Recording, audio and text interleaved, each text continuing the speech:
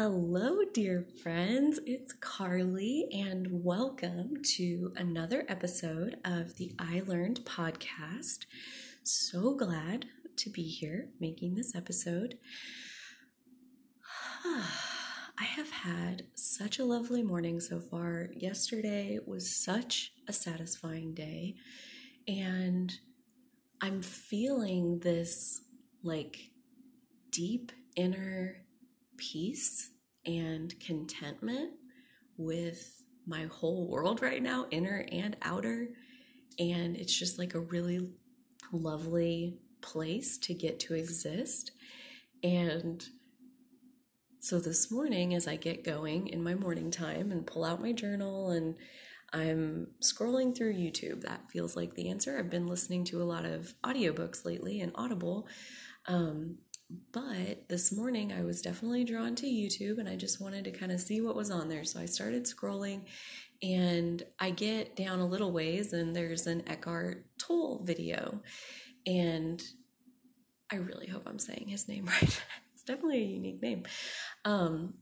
It might even be Tolle. I don't know. Anywho, I found one of his videos. The title caught my attention. I clicked into it. It was a video about spaciousness and creating spaciousness in your life, or allowing there to be spaciousness in your life, I think might have been how he put it. And that caught my eye because spaciousness has been like a really yummy word to me lately that pretty much since not having to work at the grocery store anymore. So 7 days a week, I am free to wake up every morning and do what feels good to me. It has been a major shift and one that feels like the next logical step. Like the last time I was completely without work, it was so much harder. I was so much less prepared for what that really is, I think it's so easy when we have jobs to be like, oh my God, I wish I could retire and I want to quit this job and I wish I could win the lottery. And I know I say all these things, or I did back then. And that first time that I walked away from my job, when I took the 5 months off, it definitely was harder than I thought it was going to be, by a lot, in terms of the shadow work that came up and the processing that came up. And I shared recently on an episode that, in the numbing episode, that my early response to numbing my emotions was just work harder, just keep working, just work a little bit more, just, pull out some work and get back to work. And, basically just tuning out of my inner world by constantly engaging my brain and working and just, and if I'm working, then eventually there's going to be a product that I can turn into somebody else or turn over to somebody else, and their appreciation, their reflection of the quality of my work, that was all very satisfying to me at the software company. And then when I left that job, I had to face facts that I had been using that job or a job, any work, to mask that the tape was playing in my mind over and over of, you're not valuable. You're not valuable unless you're doing X, Y, Z. If you can't even do X, Y, Z, then you're not worth anything. I definitely had that perspective, even going into, this would have been almost 5 years ago, leaving that job. And yeah, it's a beautiful thing to realize that this time, walking into freedom 7 days a week for, the foreseeable future, maybe forever, I don't know. I'm trying to build a life that does feel like retirement, where anything that I'm doing, even work, quote unquote, is fun and it's spiritually fulfilling and it's led by my passion, and that it's something that I don't ever want to retire from this work that my soul came forward to do. I want to do this work for the rest of my life, and that's where I am. And that's where the whole rest of my life, I'm thinking, is going to come from that space. So this spaciousness of freedom of just wake up in the morning and ride the wave of energy that presents itself. I've shared many times, like I wake up with my energy, and recently finally captured it in words that really felt like it really honored what happens to me in the evening. I told somebody that I don't do evening appointments because I basically turn into a gremlin at 6 p.m. And that's so freaking true. Like my ability to be outside of myself, like it's just almost non-existent. Like my energy just kind of sucks back inside of my shell all day long. Like it just, as I wear myself out, like my energy just pulls back into my shell. And by about 6, I need to just be dormant. Like I need to not talk. I need to not engage. I need to, yeah, like that evening space is definitely, it's a hump every day to get through it into bedtime, which is why a lot of time bedtime is like 6 or 7 p.m. because I'm just like done with it. I'm over it. Here we go, bedtime. But I get up pretty early. So yeah, evening, by the time I get there, I got no energy. I want to just pull back into my shell. Couldn't even begin to tell you, oh, yeah, I wake up with all my energy. And then like having the freedom to ride that wave of energy towards whatever passion or creativity or intuitive hint or nudge or whatever, like my little nudge of like, ooh, I feel like getting into YouTube. I feel like just scrolling and seeing what's there. And then finding this spaciousness video, and that so resonates with exactly where I am. Ooh, spaciousness, that looks so yummy. Let me click in there. Let me watch that. And I did. I watched it, and I actually like watched him, which again, he's like, kind of reminds me of Yoda at this point, Eckhart Tolle. Because like he just sits there and he's just so calm. And I think I haven't been ready for his level of calm because there was so much frenzy inside of me that I just got bored watching him. And I think it was because I was unable to reach the level of calm that he is projecting. And this morning, for whatever reason, this inner peace, this inner contentedness, I was feeling very calm, and that spaciousness video looked really yummy. And so I watched all of that. It was only, 10, 15 minutes, and then went to the next YouTube video, and I listened to that one for like 4 or 5 minutes while I was watering my plants, and it wasn't doing it for me. So I went back out to the news feed and refreshed it, and the top video was the one that I am going to, I think, probably make 3 episodes on. This, what I have so far, I've watched 27 minutes of an hour and a half. And I am already so full and so jazzed in all of these concepts that he's laid out so far that I'm like, I can't even watch the rest of it before I come in here and chat about it and empty my brain of all of these things that I already want to share. So this is part 1 of this series of basically doing a review on this video that he did, which was a filming of a live event called Conversations on Compassion. And the host, the person who he's talking to, is Jim Doty, and he's the founder of CCares. I've never heard of it before, but it's like a neuroscience type organization where their focus is specifically understanding the neuroscience of compassion. And that, Conversations on Compassion, that caught my eye. Compassion is a subject that I rotate around a lot. And so, yeah, it felt really right. An hour and a half, I'm like, wow, an hour and a half of him talking. I don't know if I'm ready for that. But I had already watched that whole video on spaciousness, and was very still just so zen, just so happy. And so I was like, yeah, let's give this a try. And so I click into it, and they start it. And right from the first question and answer, I am like engaged. I am like zoned into his vibration. And like I said, it moves so slowly. And if you're not able to calm yourself to a level where that's not totally boring, you need constant stimulation, which I have for all of my life up until this morning, apparently. I just like couldn't hear him. And now I realize it was because my vibration moves so fast and there's so much chaos in my vibration that like his calm vibration just feels like, ew, God, no, I gotta get back in the frenzy. I can't. It's like, yeah. But now, oh my God, I gotta say, like, it feels really delicious to be this calm. I think I've definitely been working in the right direction. So that's very good. So I've listened to 27 minutes of his hour and a half, and I've also listened to, this morning wasn't my first of his videos. I've been peppering them in, one or two here and there every once in a while. Like I said, I can't sit there for very long and be in that slow energy. It's uncomfortable, but apparently I seem to be getting more and more comfortable in the slow energy because I can hear him more. So that's really cool. Seems like new territory. I always like to celebrate that.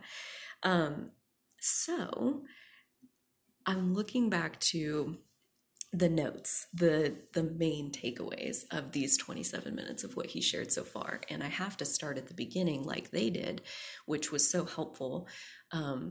Basically, Jim Doty asked him to share how he came to have these insights about how all of this works, how awareness works and consciousness works and inner peace works, and how do we do this, and how did you do this, and how did you get to here, how did you figure all of this out.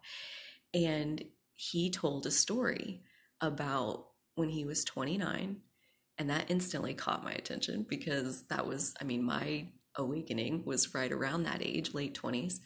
And he said he was so horribly depressed, he was so unhappy, and one night, the depression was so hard and just unbearable that he felt something inside of himself snap, not in a harsh way, but in a instant relief kind of way where. And he said like he couldn't have explained this back then, but now, like 30 years later, or however old he is, he's able to put words to it. And he's like, as after I've studied all these other spiritual traditions, and he lists off like 10 of them, he's like, I understand now that in spiritual language, what happened to me was a spiritual awakening. And that I found really interesting because he goes back to talk about how, like, the way he unpacked all of that when he finally said spiritual awakening, it just clicked that, like, because that is a word that also has a lot of cultural salad dressing all over it. Spiritual awakening, it sounds so like monks and hippy dippy and like just off in the deep end. And what it really was in that moment of him explaining his story, and it just like clicked with total clarity in my mind that like spiritual awakening is an awakening of your spirit. And what he described as that snap, where he said, I can't live with myself any longer. And it instantly made him curious, like, who is this I and who is myself? Is there one of me or is there two of me? And that was a brand new sensation. He had never been aware of his self, his sense of self, and he had never sat in this space of, I can't live with this self any longer. He had never operated from that space of awareness of him. And he only got there because he was so miserable. And that's like basically my story, and he also told a story which also really made me feel so much better about everything. That he's like, and that depression that I felt through that like really peaked in my late 20s, it like really came to a head then, but it had been going on my whole life. And he told a story when he was 6, they lived in like a 4-floor apartment building, and they lived on the ground floor, and that they were painting the outside of the building, and they put up scaffolding like all across the front of the building, and that his little 6-year-old self had the plan, the awareness, I guess, like what he wanted to do, what he felt better. He felt relief because he was like, well, as long as the scaffolding is there, if I want to kill myself, I can just climb up and jump off. So like, if I need to get out, I can get out. Like, this is really uncomfortable, but I'm not really ready to quit just yet. But if I really get there, I can just kill myself this way. And he tells it like that. He's like, ha ha ha. And I was like, oh my God, like that is so, wow. And he was 6. And honestly, it made me feel better. I'm like, I don't think I contemplated suicide until I was like 14. So the fact that I wasn't that miserable at 6, I'm like, wow, okay, so maybe I'm not the most miserable person on the face of the planet, but I was pretty miserable eventually. But it happened just like that, where something snapped that day, where I remember, like the day before, 2 days before it snapped, something happened. It was triggering. It was with my relationship at the time and my jealousy issues and him and her and on and on. And yeah, I was like just a mess, picturing the worst and just terrorizing myself. And I had walked to work that day. And so we had like whatever, we were at this outing and I was on like the first bus back to work after the outing and have to walk home, and I put my sunglasses on and I cried behind my sunglasses all the way home. And then I walked upstairs to my apartment building and I just, still my bag on my shoulder, I just collapsed on the floor and fell over on my side, and I just cried and cried and cried. And I didn't care who heard me. There was a little bit of yelling in there mixed in. It was just like, there was so much pain inside of me and it had to come out. I was like, felt like I was vomiting pain in these tears and in these yellings. And I just was so in pain and it hurt. And even now, like talking about it for too long, like I'll start crying again because it hurt. It hurt at the core of who I am. And it was a day, 2 days later, and it snapped and I just couldn't take it anymore. I can't. And I said, my words were, either I'm going to live a happy life or I'm not going to live at all. And basically the implication was I can't live like this. I can't live with myself, just like he said. That snap happened and I never would have, at the time especially, never would have called that a spiritual awakening, but it was my awakening of that separated sense of self, of I'm going to live a happy life or I'm not going to live anymore. And it wasn't my small conscious mind who said that. It was a bigger knowing of my higher self said, I'm going to live a happy life. And basically like flicked conscious Carly like over to the side, like you can get out of the way. I'm going to live a happy life or we're not doing this anymore. Like we can't do this anymore. And it was this bigger awareness than just little me in my pain of my personal experience. And that was the beginning of, that next or that day when I woke up and I said, I'm going to live a happy life or I'm not going to live anymore.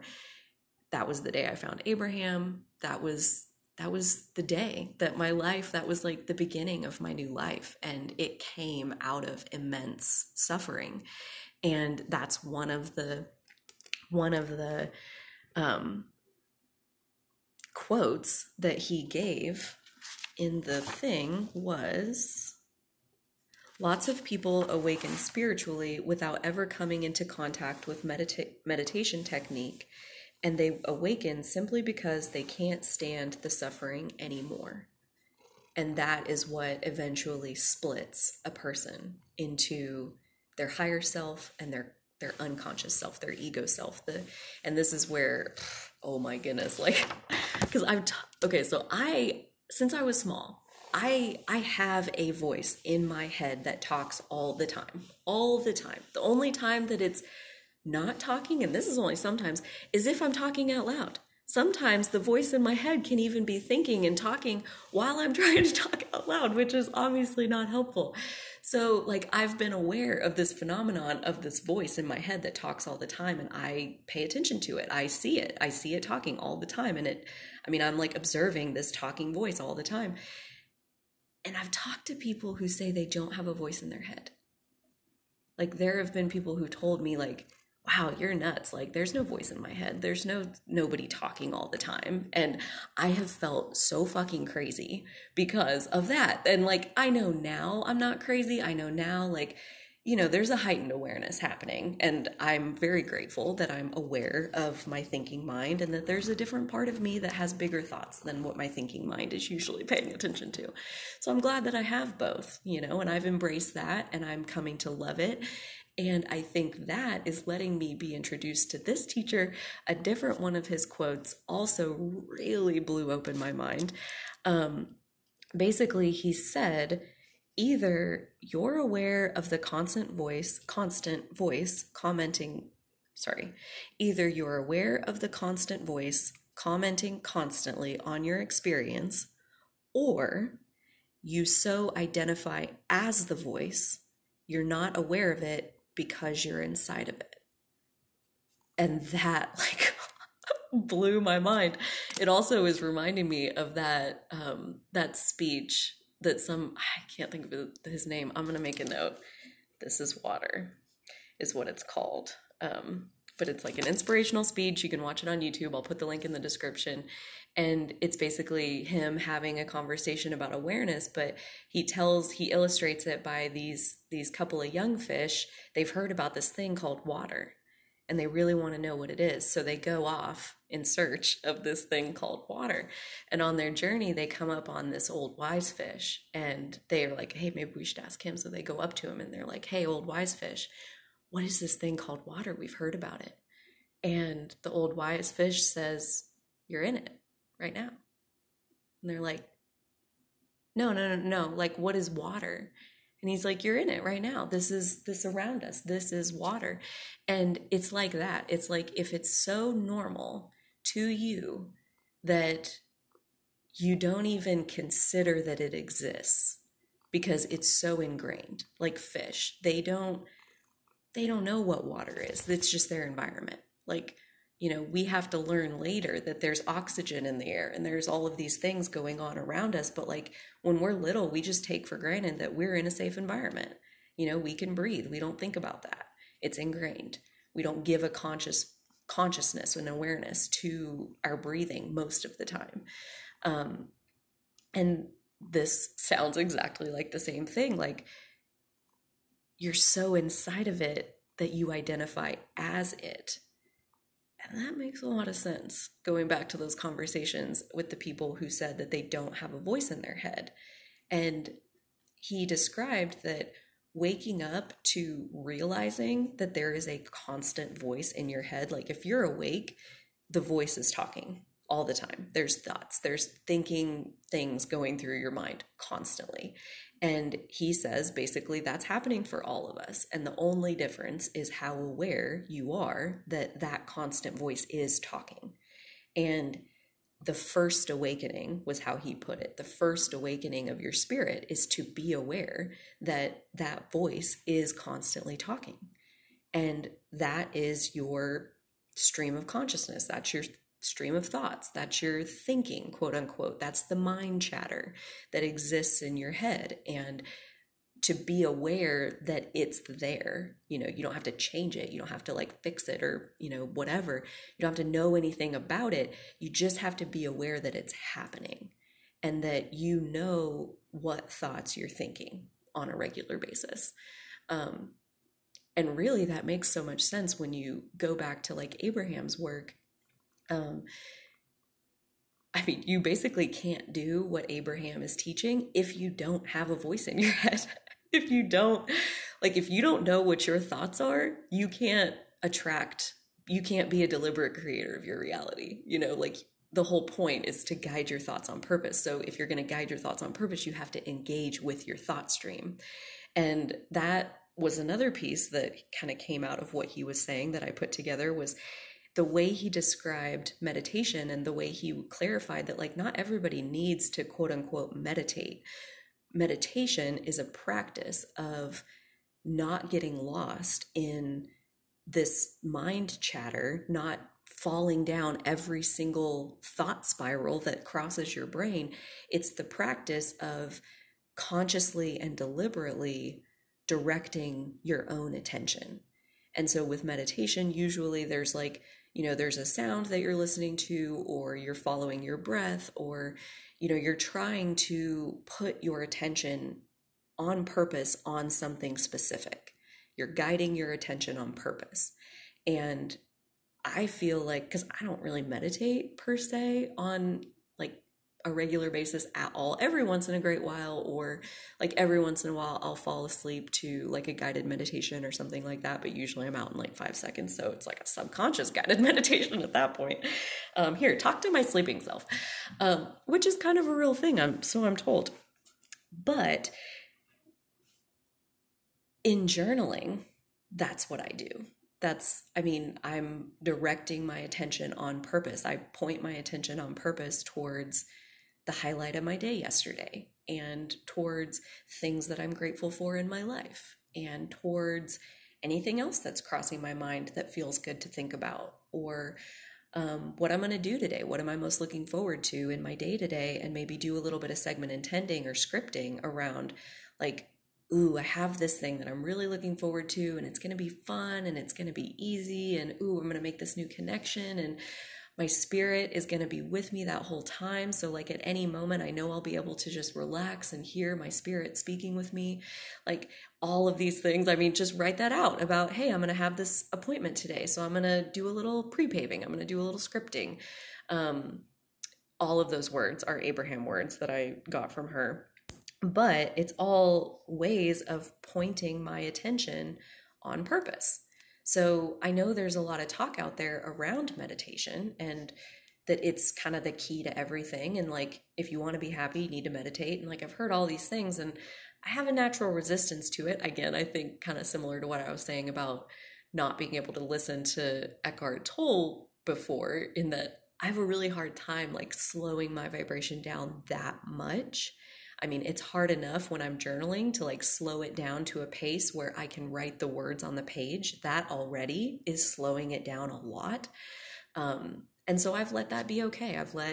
I'm like, I have a lot of satisfaction in my journaling. I find a lot of relief there. I find a lot of alignment there where it feels really, really good that as I kind of go through, here are some things that I'm grateful for, something else will occur to me that's like, oh my God, and this, and like a whole nother thing. And you journal like a whole nother page about this cool thing that happened, or that reminds me of this, or I hope this for my future, or whatever it is that feels good to write down there.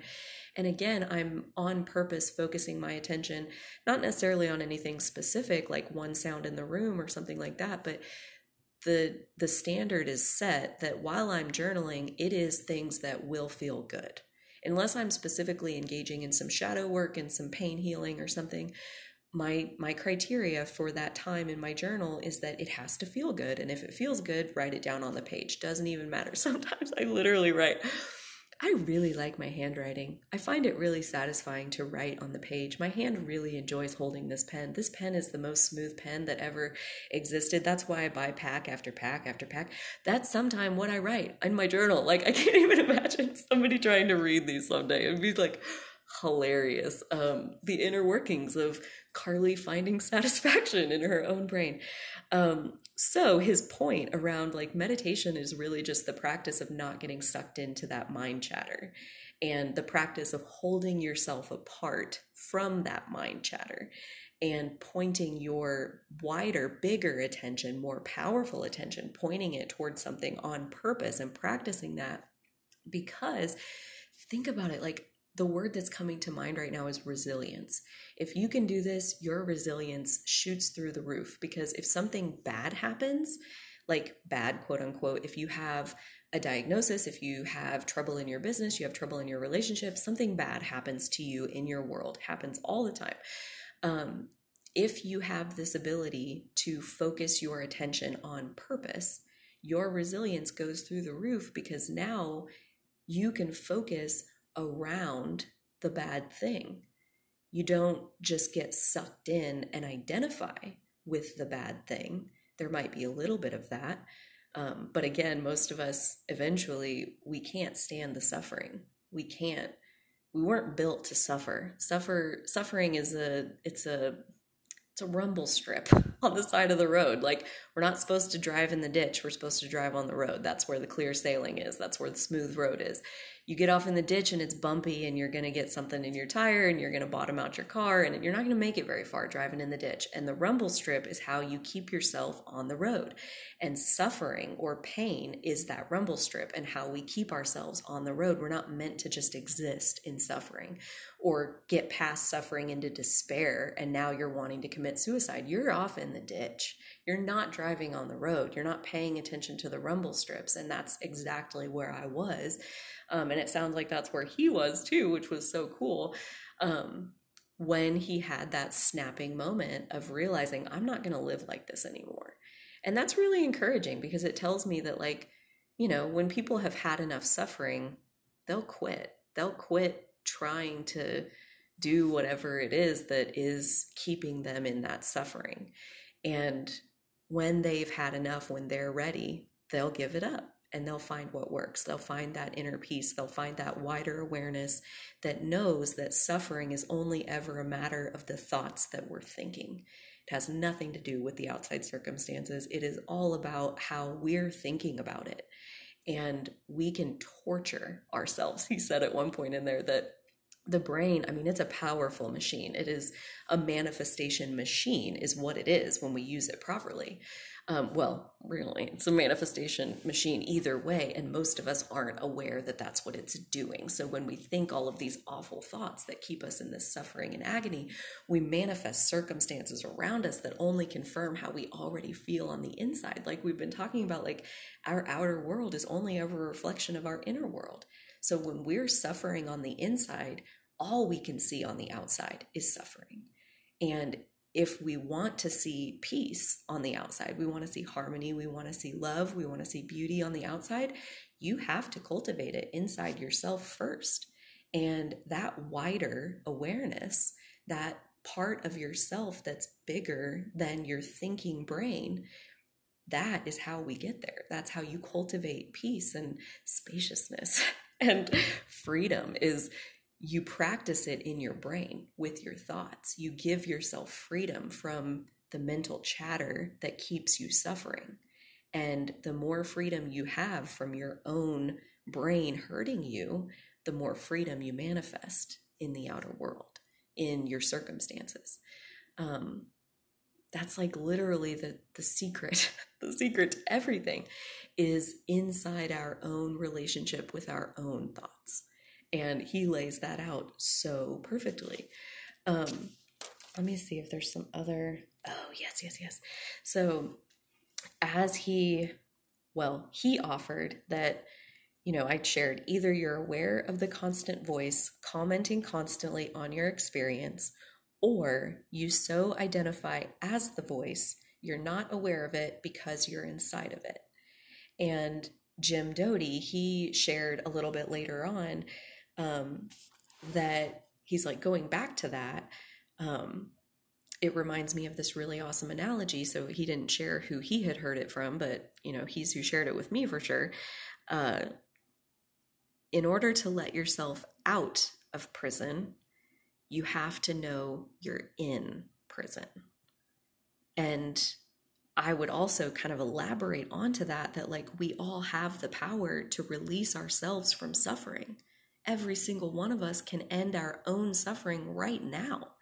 And basically it's like, what's coming to me is you got to give up control of the outer world.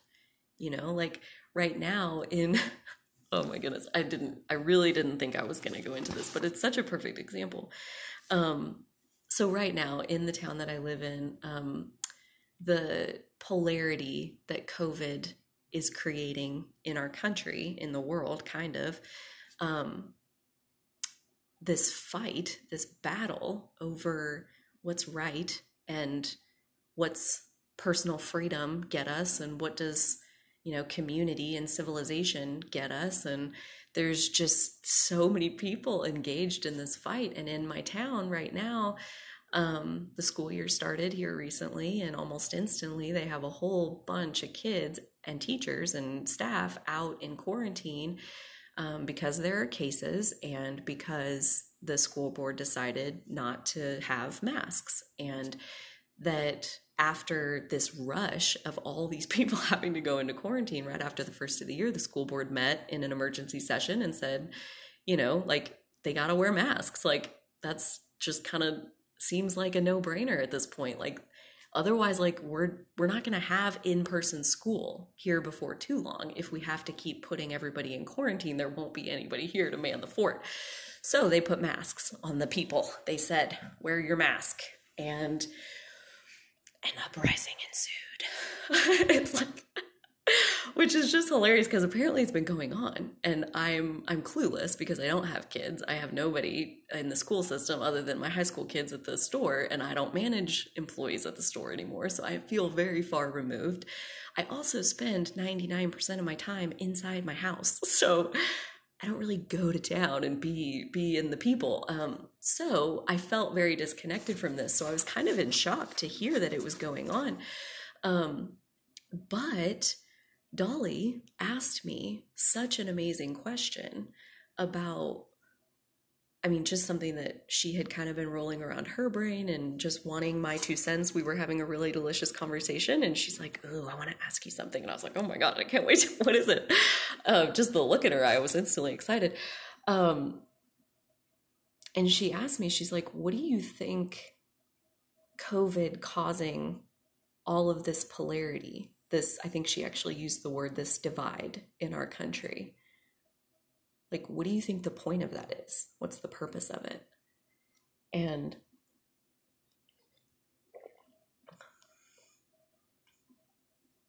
it fits perfectly right here. I think the purpose is that people have been unaware of the amount of suffering they've been holding themselves in their own inner world. It's so natural and ingrained that it just is. And it's been going on for so long that law of attraction has responded. And there are so many people fighting in their inner world with themselves. And they've successfully manifested an all-out battle in their external world. I told her, I'm like, because as far as like the two sides, and I got people contacting me because they think that they know where I stand, and it's all the like pro-mask side, and I'm reading their argument, and I'm like, I'm not going to sign this petition because you're pushing against them just as much as they're pushing against you. It doesn't matter which side of the fight you're on. You're in a fight. You're fighting. You're doing it. There's no right side. Like, if you think you're on the right side, you're still on a side. You're still engaging in this battle of trying to control the external circumstances. And you're looking at this battle thinking, I can't be happy until they require masks at the school. I can't be happy until they get the mask mandate off the school. And like, you're battling this out and you're wanting to change the external circumstances, but you see, like, all the while the fight's going on, everybody's losing. And at the end of it, maybe somebody could technically say they won, but I've been on those victories. And trust me, like, when you win like that, it's haunted. It's not satisfying like you think it's going to be to get your way. And so basically, you're suffering while the fight's happening. And even after the resolution, probably both sides continue suffering unless, like what he's saying, you get to a point where the suffering is so great that you give up. You give up on the suffering. You give up on trying to control your external reality, and you throw up a white flag and say, I surrender. I surrender to the inner peace that belongs to me, that, like how I explained it to Dolly is like, I'm not on a side in this community battle. I've chosen my path. It doesn't even matter what that path is. It's nobody's freaking business. And I feel really good about it. I feel aligned. I feel like my choices came from inside of me. And that's all I need to know. And people can do whatever they want. And that, like, it's not my fight. I have my answer. I have my path, and I'm walking it, and I feel good about it. And all of that is me letting myself opt out of trying to convince other people to do what I'm doing, and just let myself have what I want. And dun dun dun dun, inner peace. Like, it's that simple. And I think it's great. I think it's great that there's so many people battling it out, because more than a few of them will reach their breaking point where they have to just quit that battle. No win, no lose. Just walk away. Put it down. set it down, and do what you want to do. Like, so many people think those external circumstances are what is guiding their own happiness, and he spells it out plain as day. It isn't the circumstances, it's our thoughts about the circumstances. And we can always choose to see our life however is normal for us. And I think what we're seeing right now with this divide, quote unquote, is that, again, it doesn't matter which side of the fight you're on. There's so many people pulled into this fight because fighting is normal for them, because that's what their inner world looks like, And this is going to exaggerate that suffering, and it's going to help quite a few people break free of their own suffering, break free of trying to control the things that you think will make you happy. And like I said, those victories, those are hollow and haunting. And yeah, when you have to get somebody else to change so that you can feel better, there's not lasting peace in that. That's a misuse of power, like true power is really being able to make yourself feel better no matter what. True power is unconditional happiness. Like there's a battle going on in my hometown right now where I live, and I'm at peace. As far as my world's concerned, there's no battle. There's my path and what I want, and I'm doing that, and that's all that matters. We only feel as controlled as we want to feel.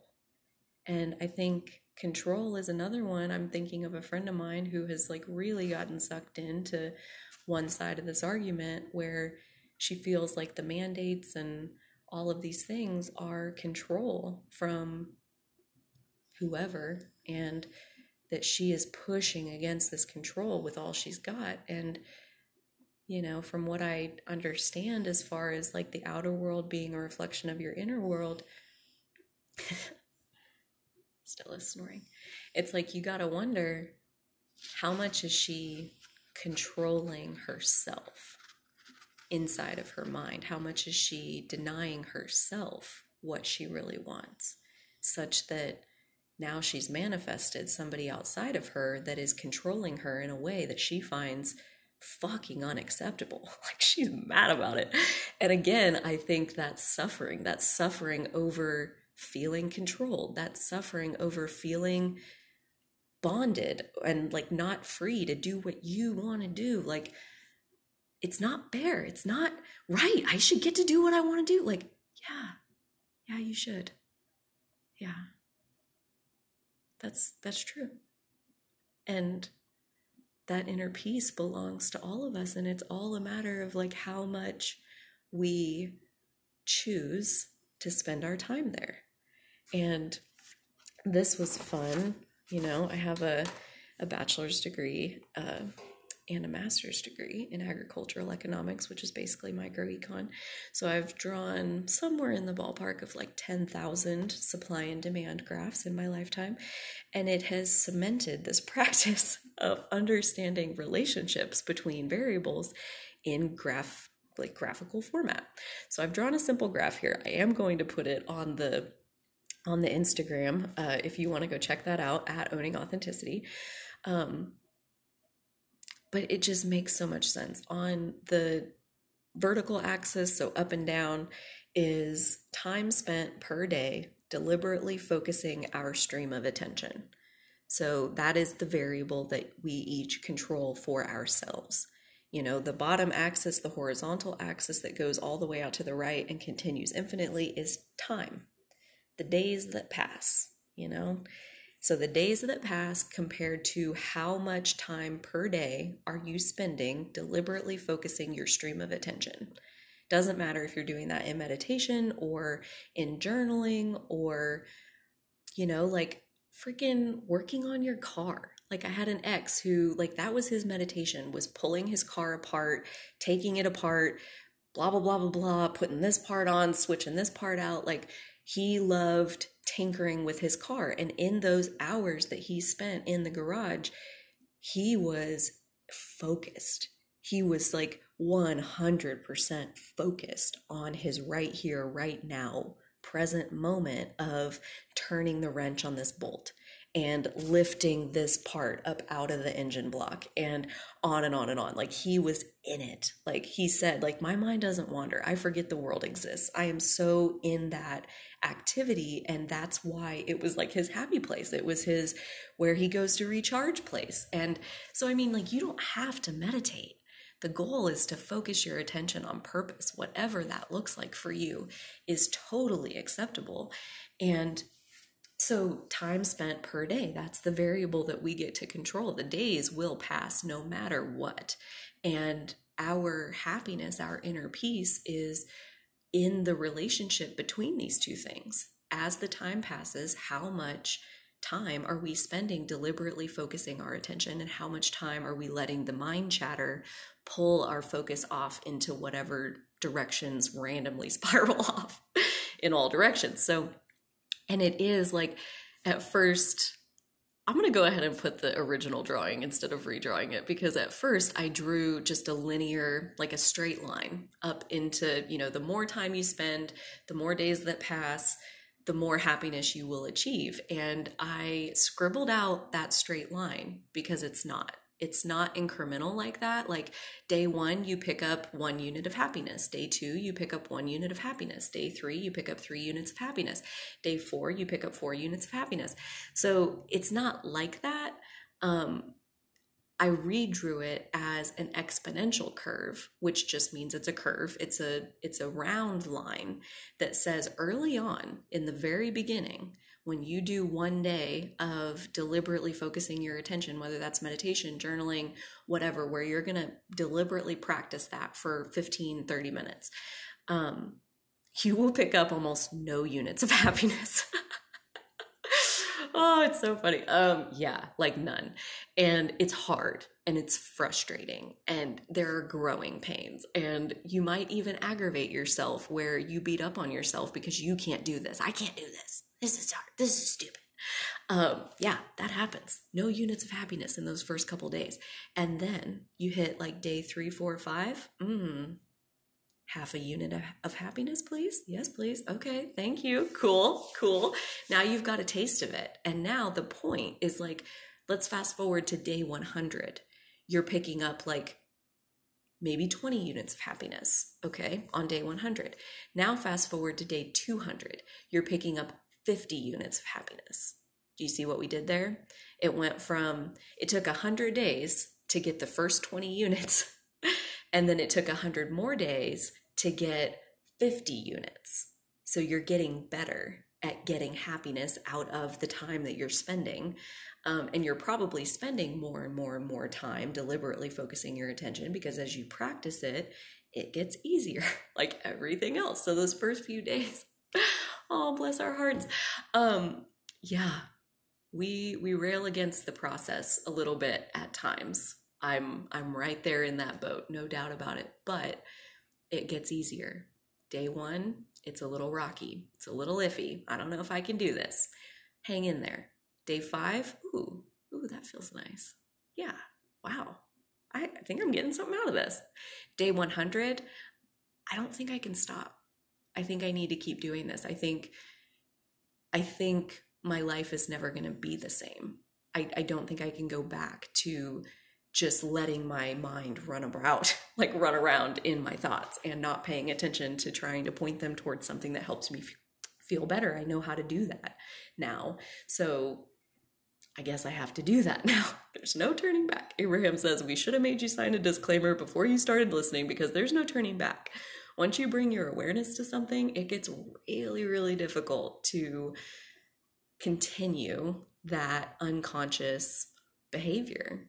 I mean, this spiritual awakening of awakening your spirit, this wider awareness, it's when you start observing yourself and coming to the conclusion that, not even in like a beating up on yourself way, but like, I don't think I cared for that behavior.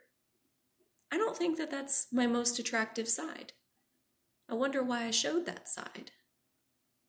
I wonder if next time, now that I've had this experience, if I could show them a different side. I guess we'll see. And that's awareness. Carly takes her bow. That's all it is being like, that was interesting. I don't really care for that.